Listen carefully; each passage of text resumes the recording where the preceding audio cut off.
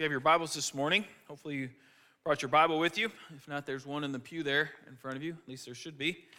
You can go ahead and turn to Isaiah. Isaiah chapter 9, as I said, we'll be in the book of Isaiah all through December together, looking at the Christmas season. And Isaiah is a book filled with prophecy of Christ, of the coming Messiah. And so we want to look at some of those areas in the book. Isaiah was written a long time before Christ, about 700 years before the birth of Jesus. And what we have in Isaiah is we have a divided kingdom of Israel and Judah, and the people of Israel and Judah are not in good positions at all as we read through this book. Most of the kings disobey God. They don't follow God. They turn away from him. There are some good kings in that line, but most are not. And one of the kings that we will focus on this morning, or the king that we'll focus on this morning, Ahaz, is one of the bad kings, to say the least. And so the background for this passage this morning, because this is a passage that you hear every Christmas, no doubt. Isaiah 9, especially verses 6 through 7, which I already read this morning, but we'll look at again in a little bit, is very popular at Christmas. For unto us a child is born, a son is given, and then we have those names, right? Wonderful Counselor, Mighty God, Everlasting Father, Prince of Peace.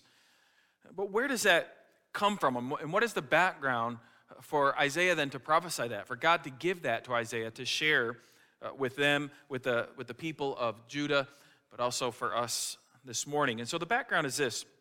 We have a king. This king is Ahaz. He is king of Judah. And as I said, he does what is evil in the sight of the Lord. And I'd encourage you to read it later. Don't do it now, but you could read it later. It's in 2 Kings 16 specifically. He was such an evil king, in fact, that he was willing to sacrifice his own son in order to worship the pagan gods. And so he had really strayed far from God and from serving him. And at this time, Israel and Syria actually joined forces together, and they attack Judah. They want to fight Judah. They want to take over the land of Judah. And they do some great damage to Judah, but Judah's not fully defeated. It doesn't work completely. And so in Isaiah chapter 7, Isaiah, the prophet, is called by God to go and to speak to King Ahaz and to give him a message. And it actually isn't a horrible message. And so in Isaiah 7, verse 7 through 9, it says, Thus says the Lord God, it shall not stand, it shall not come to pass, for the head of Syria is Damascus, and the head of Damascus is Rezin, and within 65 years Ephraim will be shattered from being a people, and the head of Ephraim is Samaria, and the head of Samaria is the son of Remaliah. If you are not firm in your faith, you will not be firm at all. And so there's actually a prophecy here from Isaiah to the king of Judah saying, continue to trust in the Lord. God will take care of this. He will not let defeat come your way. And there is a promise here of this. Yet, we see that King Ahaz does not listen to Isaiah.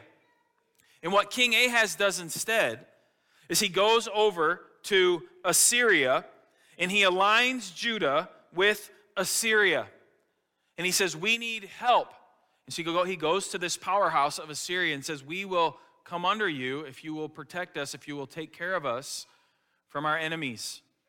And so King Ahaz actually takes the silver and gold that is in the house of God, and he gives it to the Assyrian king as a tribute.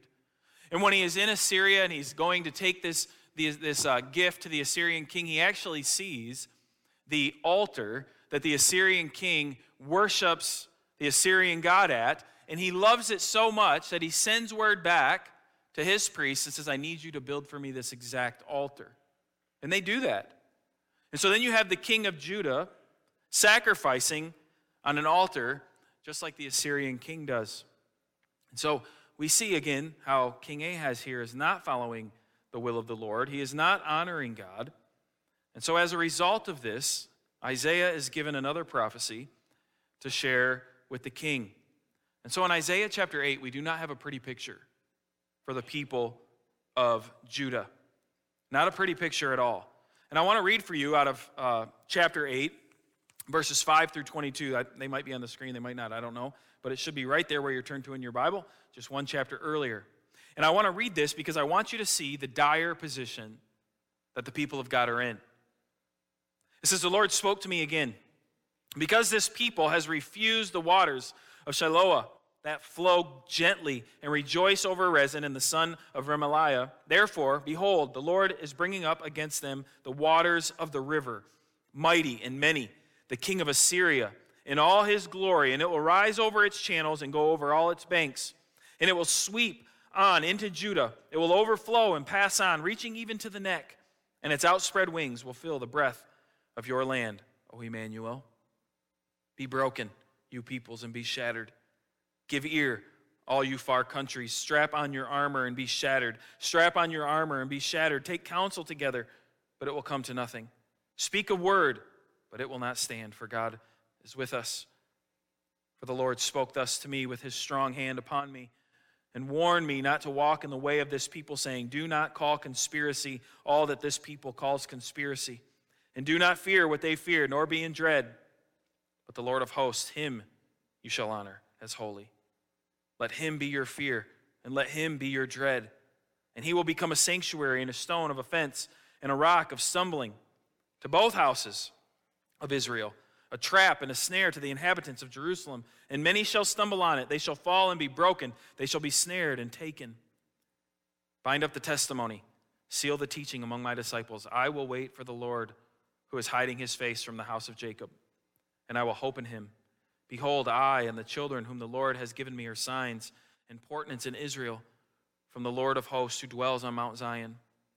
And when they say to you, inquire of the mediums and the necromancers who chirp and mutter, should not a people inquire of their God?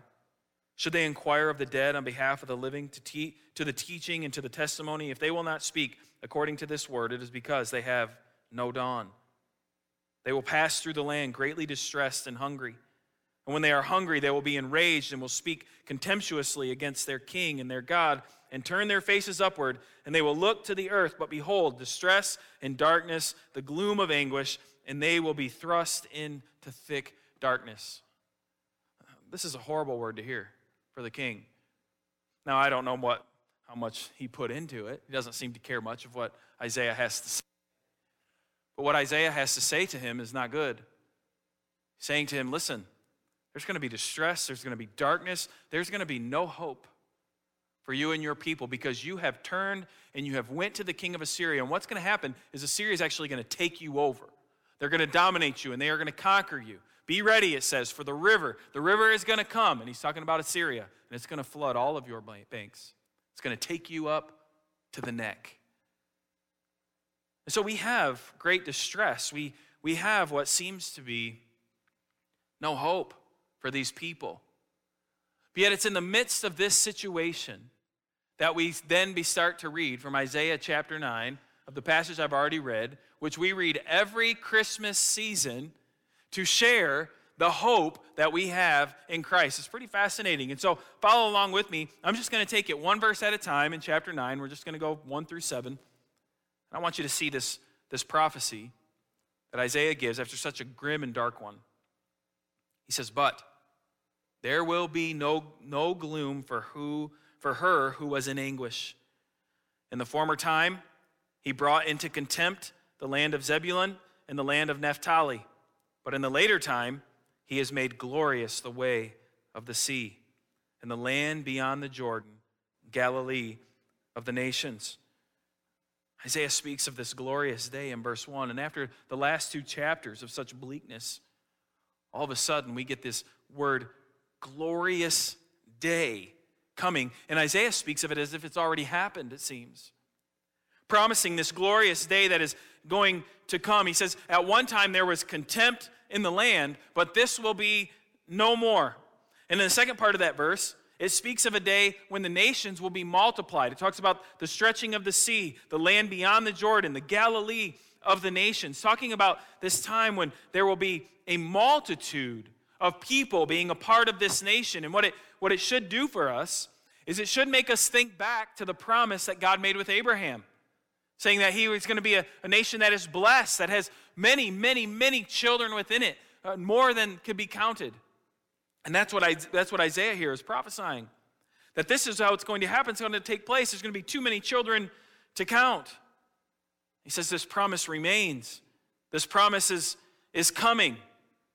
And so when you come off such a horrible situation, and in this first verse of chapter 9, all of a sudden we have this bright future being talked about as if it's happening currently. The question is Israel, is Judah here going to hear this, and are they going to find hope in it, or instead are they going to look at their situation and find no hope? Alex Moitier, he writes in his commentary on Isaiah, he says, as always, the people of God must decide what reading of their experiences they will live by. Are they to look at the darkness, the hopelessness, the dreams shattered and conclude that God has forgotten them? Or are they to recall his past mercies, to remember his present promises, and to make great affirmations of faith? You see, before I go on this morning with the rest of this chapter, I think we're faced with this same question. Are we as individuals, are we as a church going to sit and look at the bleakness and the darkness of the situations that we find ourselves in? You know, we can talk all we want about society and culture, and you're right, it doesn't seem like it's on an upward trend when it comes to morality, when it comes to honoring God. And it's easy for us to sit and to look at those things and to see how bleak it is. For you as an individual, I have no doubt some of you in your life are facing bleak and difficult times. Right? You look around and everything always seems to be bad news. Everything seems to be a struggle. And you just wonder, why am I so caught up in this? Why is this happening? And maybe you've even gotten to the point in your life currently where you would ask the question, God, where in the world are you? Where are you? I don't see you present, it seems, in anything. When I turn on the news, it's always opposite of what I think you would want. In my own life, there's always struggles and hurt and doctor's appointments and bad news there and da-da-da-da-da. We can go on and on and on with the bleakness of life. But we sit here faced with the exact same question that the Israelites and that Judah is faced with here. Are we going to look at all of the negativity, the darkness, and the bleakness of our current situation and sit in that and just say, God, what is going on? Where are you? Or are we going to look upon the promises that God has provided for us, put our hope and our rest in those, and live a life faithful to God, even in the midst of hurt and darkness? I can't answer that question for you. That's something that you have to decide. That's something that you have to live with. And I would say it can only be done through the help of God and God working in your life. But what decision will you make this morning as we continue on in these verses? These are good verses. They're verses of hope and they're verses of peace. But if you listen to this morning and then you leave out these doors and you go out into the world and you just have this way about you that says, woe is me. You know, we could start calling you Eeyore. Then what good are you doing? Are you really trusting in the promises and in the hope of God? Are you really living in those? Because I can be pretty confident that your situation's probably, for most of us, not as bad as Judah's. Not as bad as the people of Judah. Their king, who's supposed to be honoring God, is sacrificing his own children on pagan altars. That's what's happening in their land.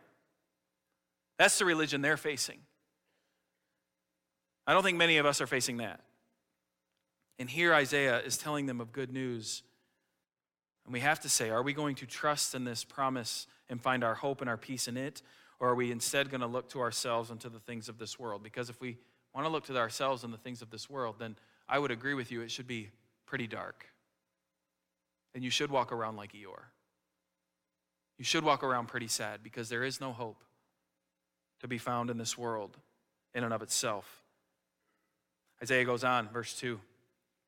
He says, the people who walked in darkness have seen a great light. Those who dwelt in a land of deep darkness, on them has light shone.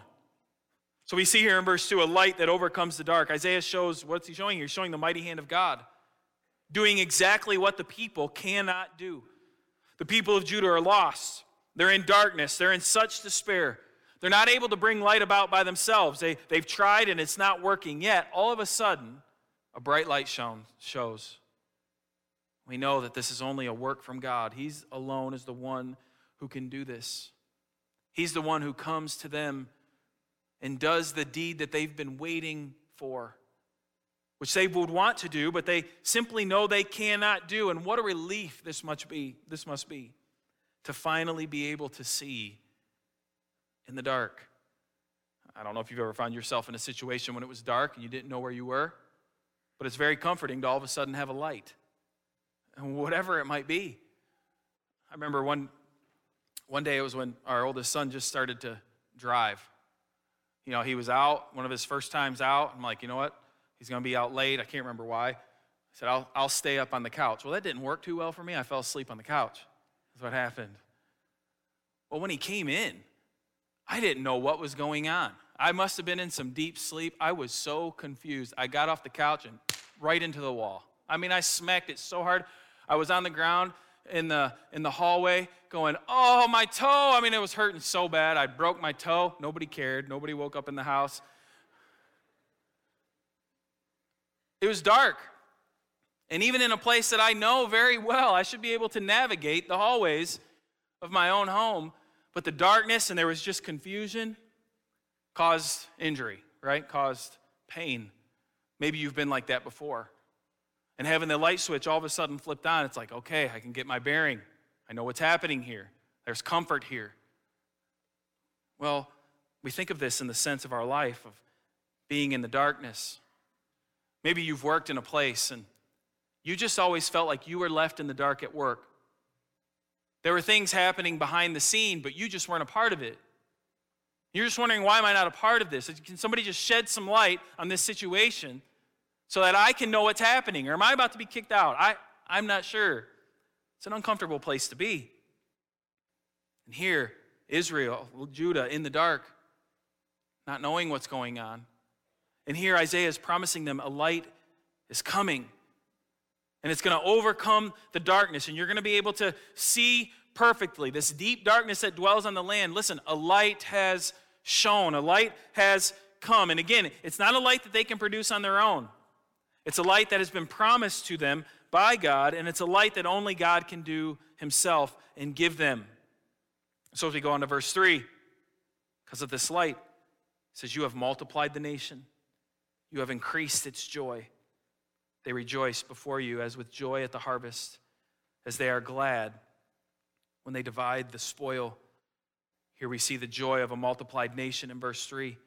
This once sad nation, the prophecy tells them, you're going to be overtook. Your people are going to die. This great nation's not going to be much longer. So there is no joy, there is no hope. And here out of this, though, Isaiah says, no, our nation will be multiplied. There's going to be an increase of joy. There's going to be an increase of people, right? There's going to be rejoicing because of what's happening and what's taking place. And so you picture a city that is war-torn, and all of a sudden what you have instead is you have streets that are filled with rejoicing, streets that are filled with singing and parades happening and taking place because of the joy that is taking place. This is the promise that Isaiah is saying is coming because of the light that shines in the darkness. Or maybe you've drove through Michigan or through Ohio and you see those old towns. Aren't some of them old towns so sad? They're so bleak. And you can picture maybe back in the day, it's like, man, I bet back in the day this was a good spot to be. A good spot to live. Look at these buildings. Oh, it must have been so fantastic. But now you drive through and it's like, well, everything's boarded up. Things are for sale. Nothing is happening. Nothing is going on.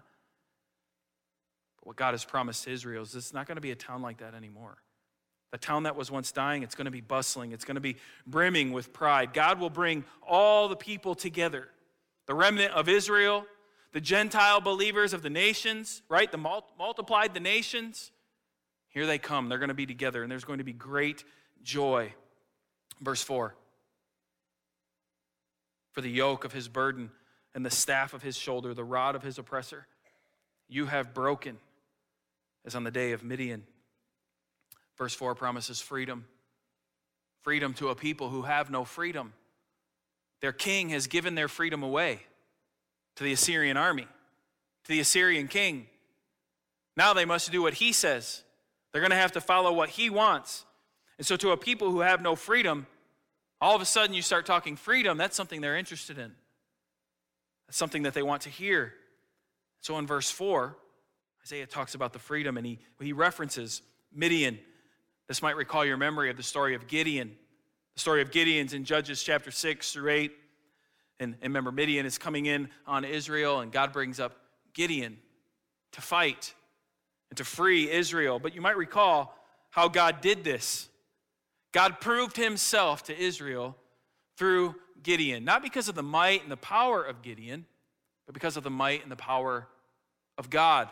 If you remember the story, Gideon had all kinds of people with him, and God said, no, too many people.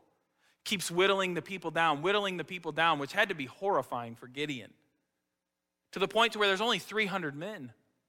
There's 300 men, and they're looking upon an army that they have to fight that just seems so vast and so big. But God is wanting to prove himself to his people. He's wanting to prove his power and his might in the story of Gideon to the people. And so God then takes Gideon and his army of 300 men, and he gives them torches and he gives them trumpets, which is not what I take into battle. I want a bazooka and grenades and things that blow up. And God says, no, you get torches and you get trumpets, and I want you to go down there and blow those things and wave those things around and watch what happens. And because of the might and the power of God, what happens is they destroy the army of Midian. Midian starts turning on itself. They're so scared because they heard about this Gideon and his God, and they're scared, and they're being attacked, and God wins the day for Israel. Freedom is given back to Israel. Why? Because God vanquished the oppressor. He broke it. And that's what we see him for. For the yoke of his burden and the staff for his shoulder, the rod of his oppressor, you have broken it. What hope given to a people who only understand the rod of oppression. That's what Judah is at this time. They completely understand what oppression is. But yet the prophecy that Isaiah is given is, listen, God has broken that rod of oppression. It is no more. And so you get to verse 5. It says, for every boot of the tramping warrior in battle, tumult, and every garment rolled in blood will be burned as fuel for the fire. What we see happening here in verse 5, what Isaiah is talking about, is he's talking about a complete victory. God's people will no longer need boots to be warriors. They will no longer need to wear their garments that have blood on it because they're going into battle and fighting these battles. What's happening here is he's saying victory is so complete. The rod of the oppressor has been broken so fully that you can take your boots, that you can take your garments as a warrior, and we're going to put them in the fire. That's all they're good for now. We don't need it anymore. We don't need to wear these things because God has given us complete victory. Complete and final. He's going to fight for them, and they then will reap the reward. Right? I don't know if we always think about this, but God is fighting, we are reaping. It's not we are fighting, and God is getting blessed because of the work we're doing, which I think is sometimes what we think. No, God is fighting, we are reaping. I think of it kind of like the pool at my house. I do all the work, my family reaps all the rewards. Right? I do it all, they enjoy the swimming. Right? That's what's happening here. We don't fight, he fights. But we get the reward. So now you can kind of picture hearing this prophecy. And there has to be great excitement and hope that this prophecy is true and that it's going to come. And there's probably a hope saying, let it happen now. Now let me remind you, this was written roughly 700 years before Christ. So the fulfillment of the prophecy is a ways off. Because as these people are sitting there listening, it's like, yes, I'm excited for this. Come on. Tell me what's next. We get to verse 6, which we read all the time again at Christmas. But for these people, I wonder what they must have thought. All this hope, all this victory. And here's the promise. For to us a child is born. To us a son is given. And the government shall be upon his shoulders, and his name shall be called Wonderful Counselor, Mighty God, Everlasting Father, Prince of Peace. Now, I don't know about you, but I just don't know how much comfort I would find from all these promises being given to me and then them being laid on a baby. But that's the promise. For unto you a child is born. For unto you a son is given. And we need to notice the importance of how this is worded and what is said.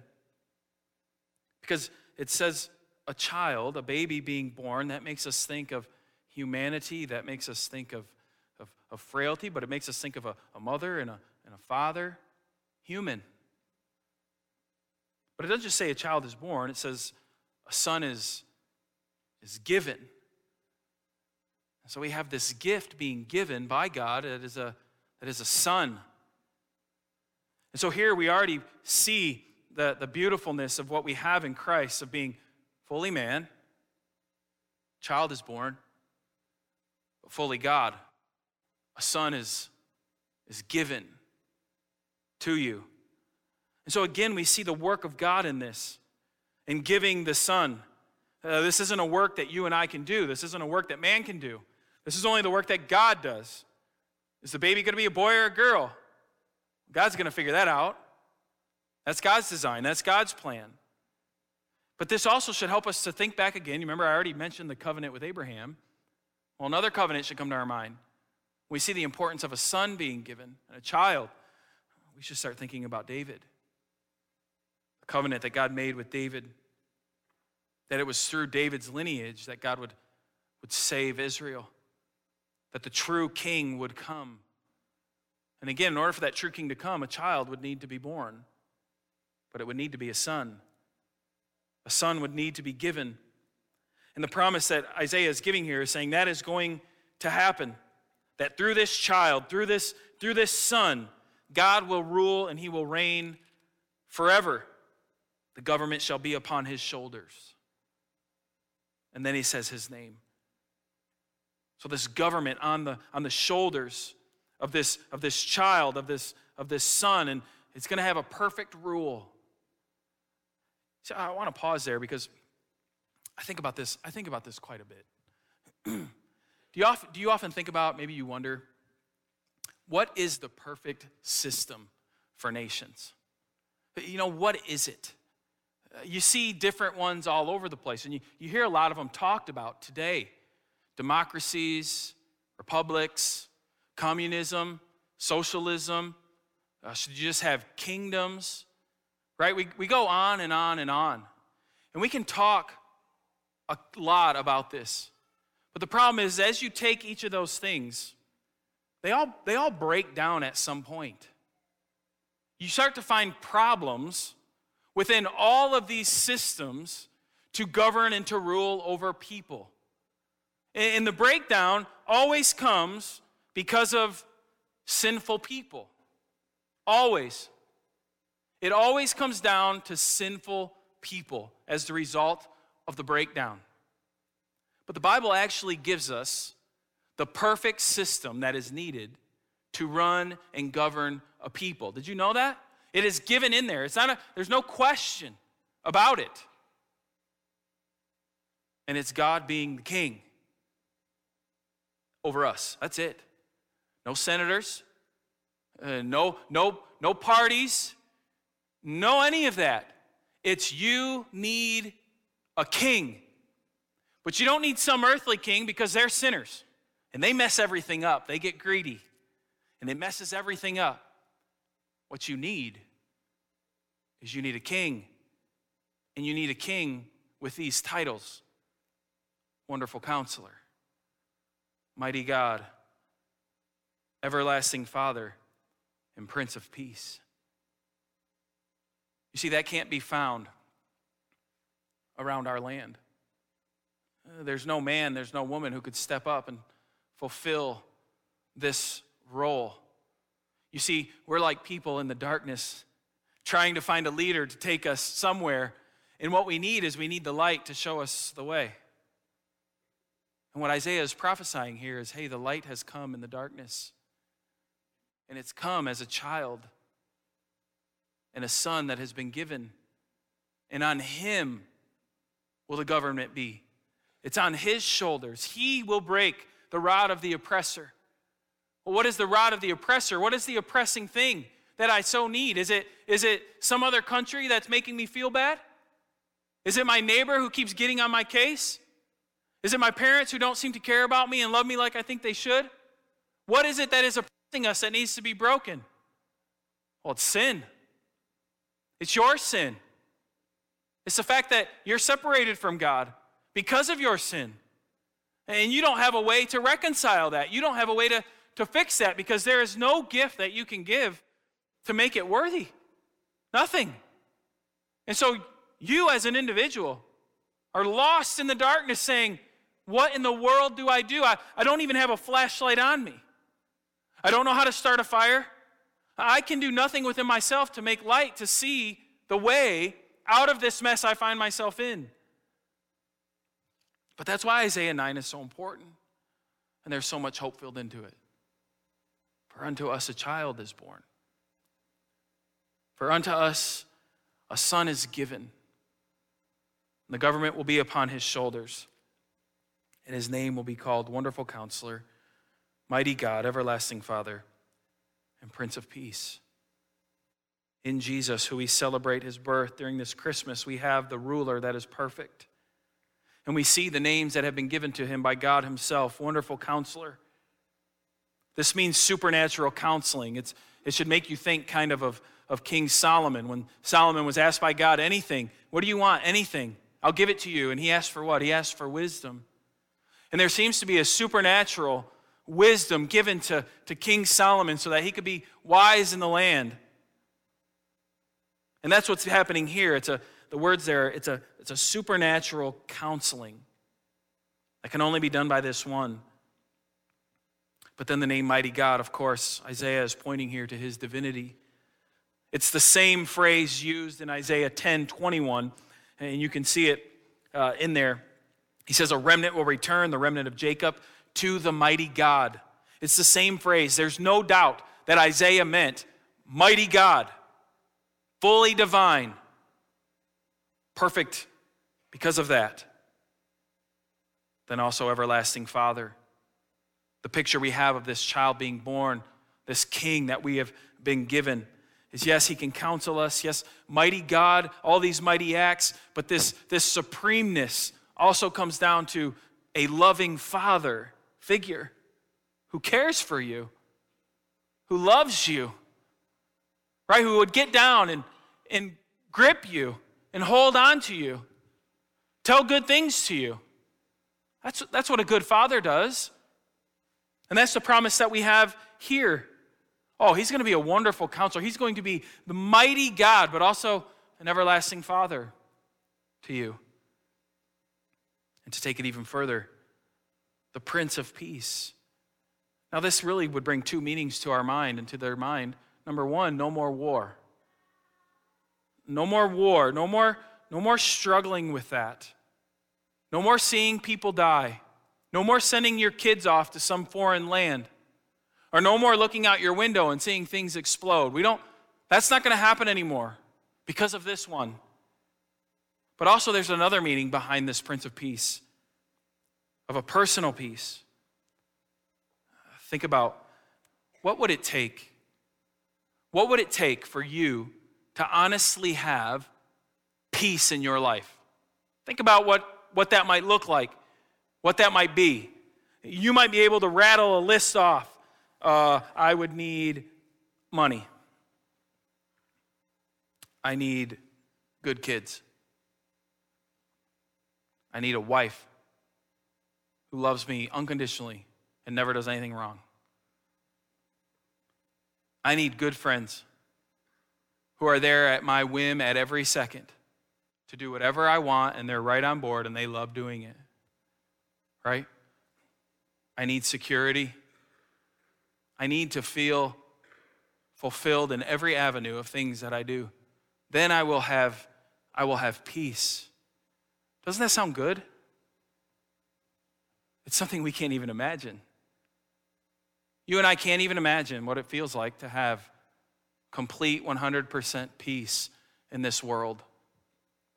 And the reason oftentimes is because of how clouded our mind is with the sins of this world.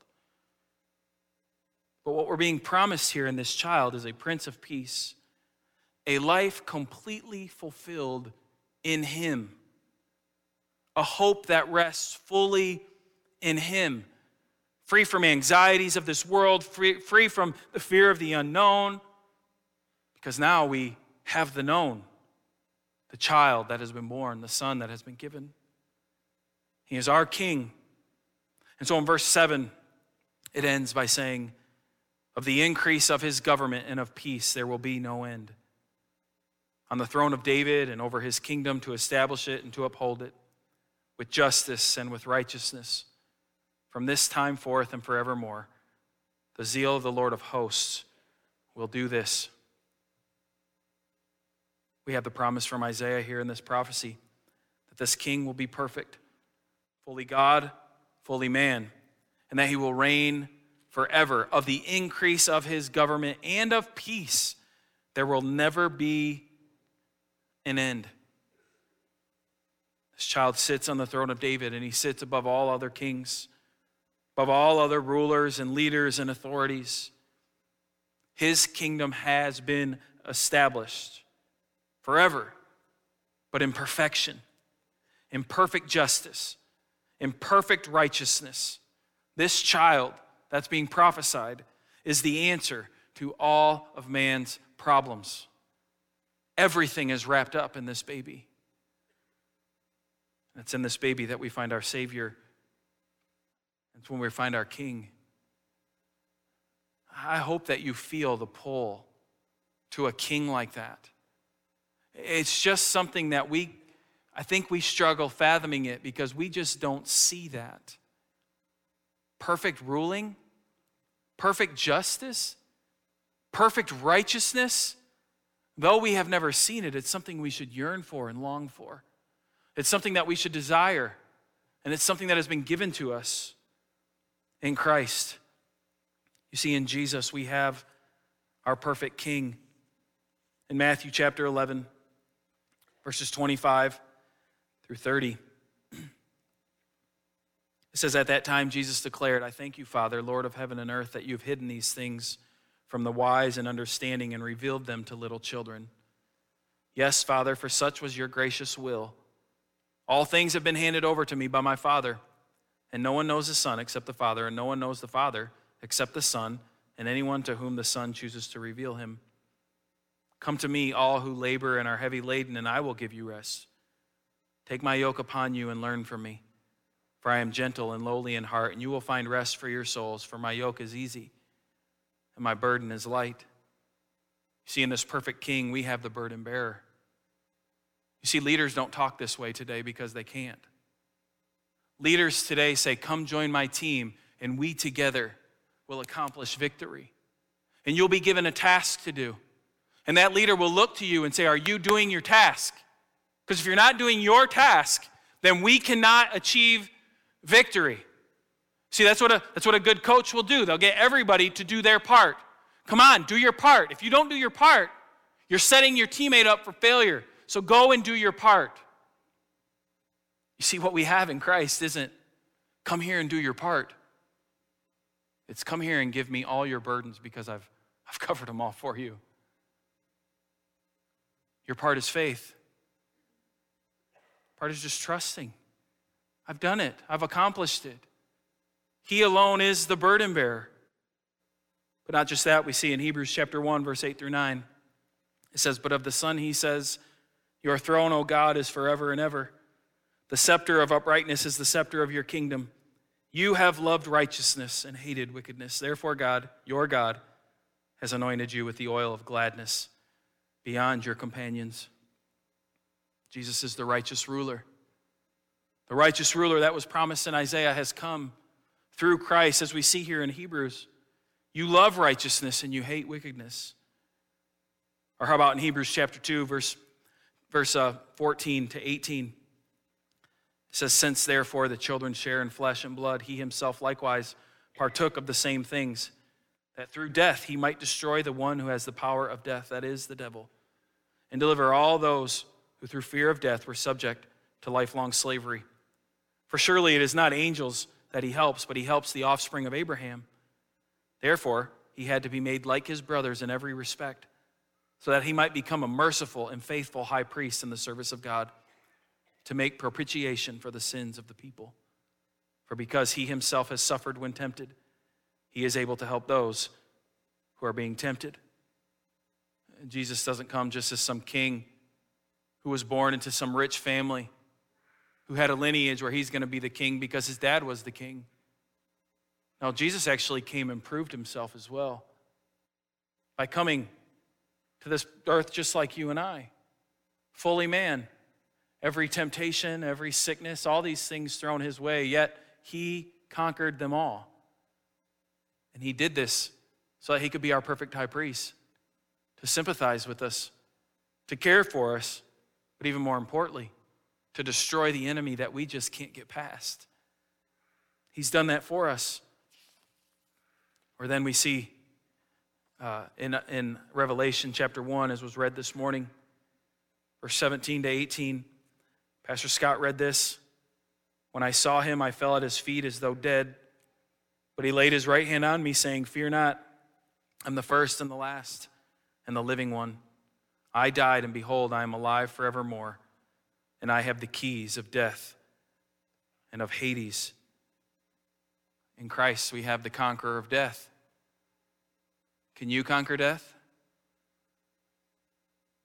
Have you ever known of anyone to be able to conquer death? I don't. But we do have one in Jesus. They killed him, but yet he came back alive. Why? Because death could not hold him. He didn't deserve death. There was no sin found in him.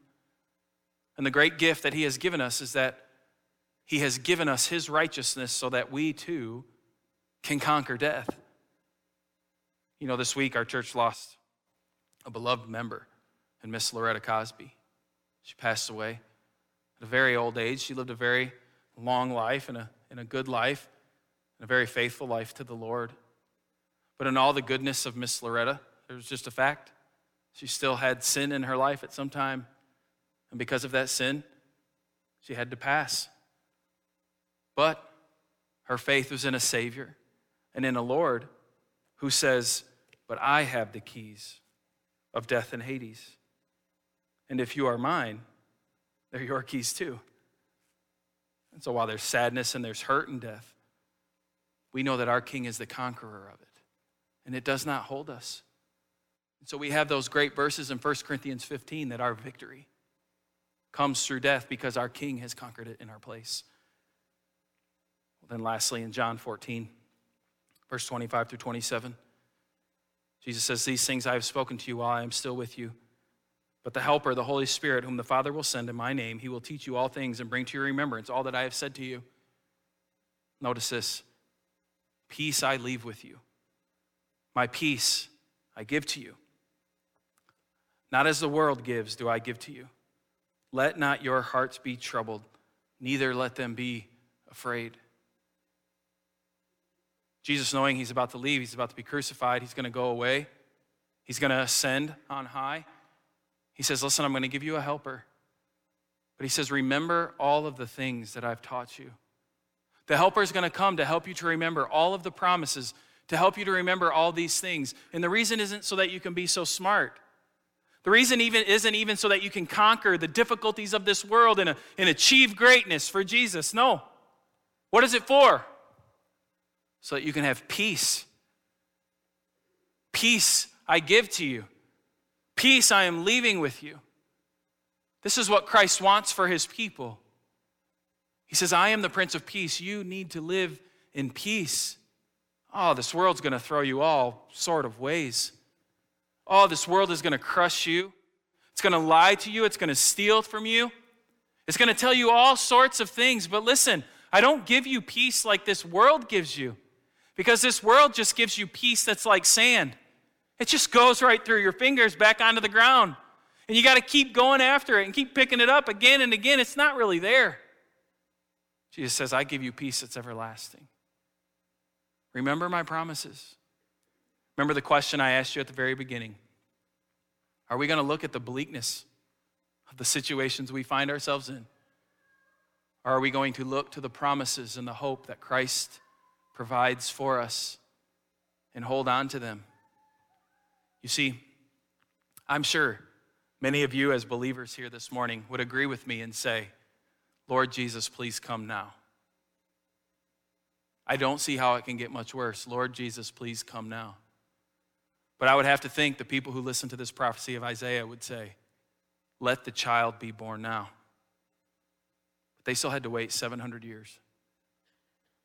I don't know when Christ is going to return. I would hope this afternoon. I would hope this moment. But I don't know. It could be 700 years. It could be 7,000 years.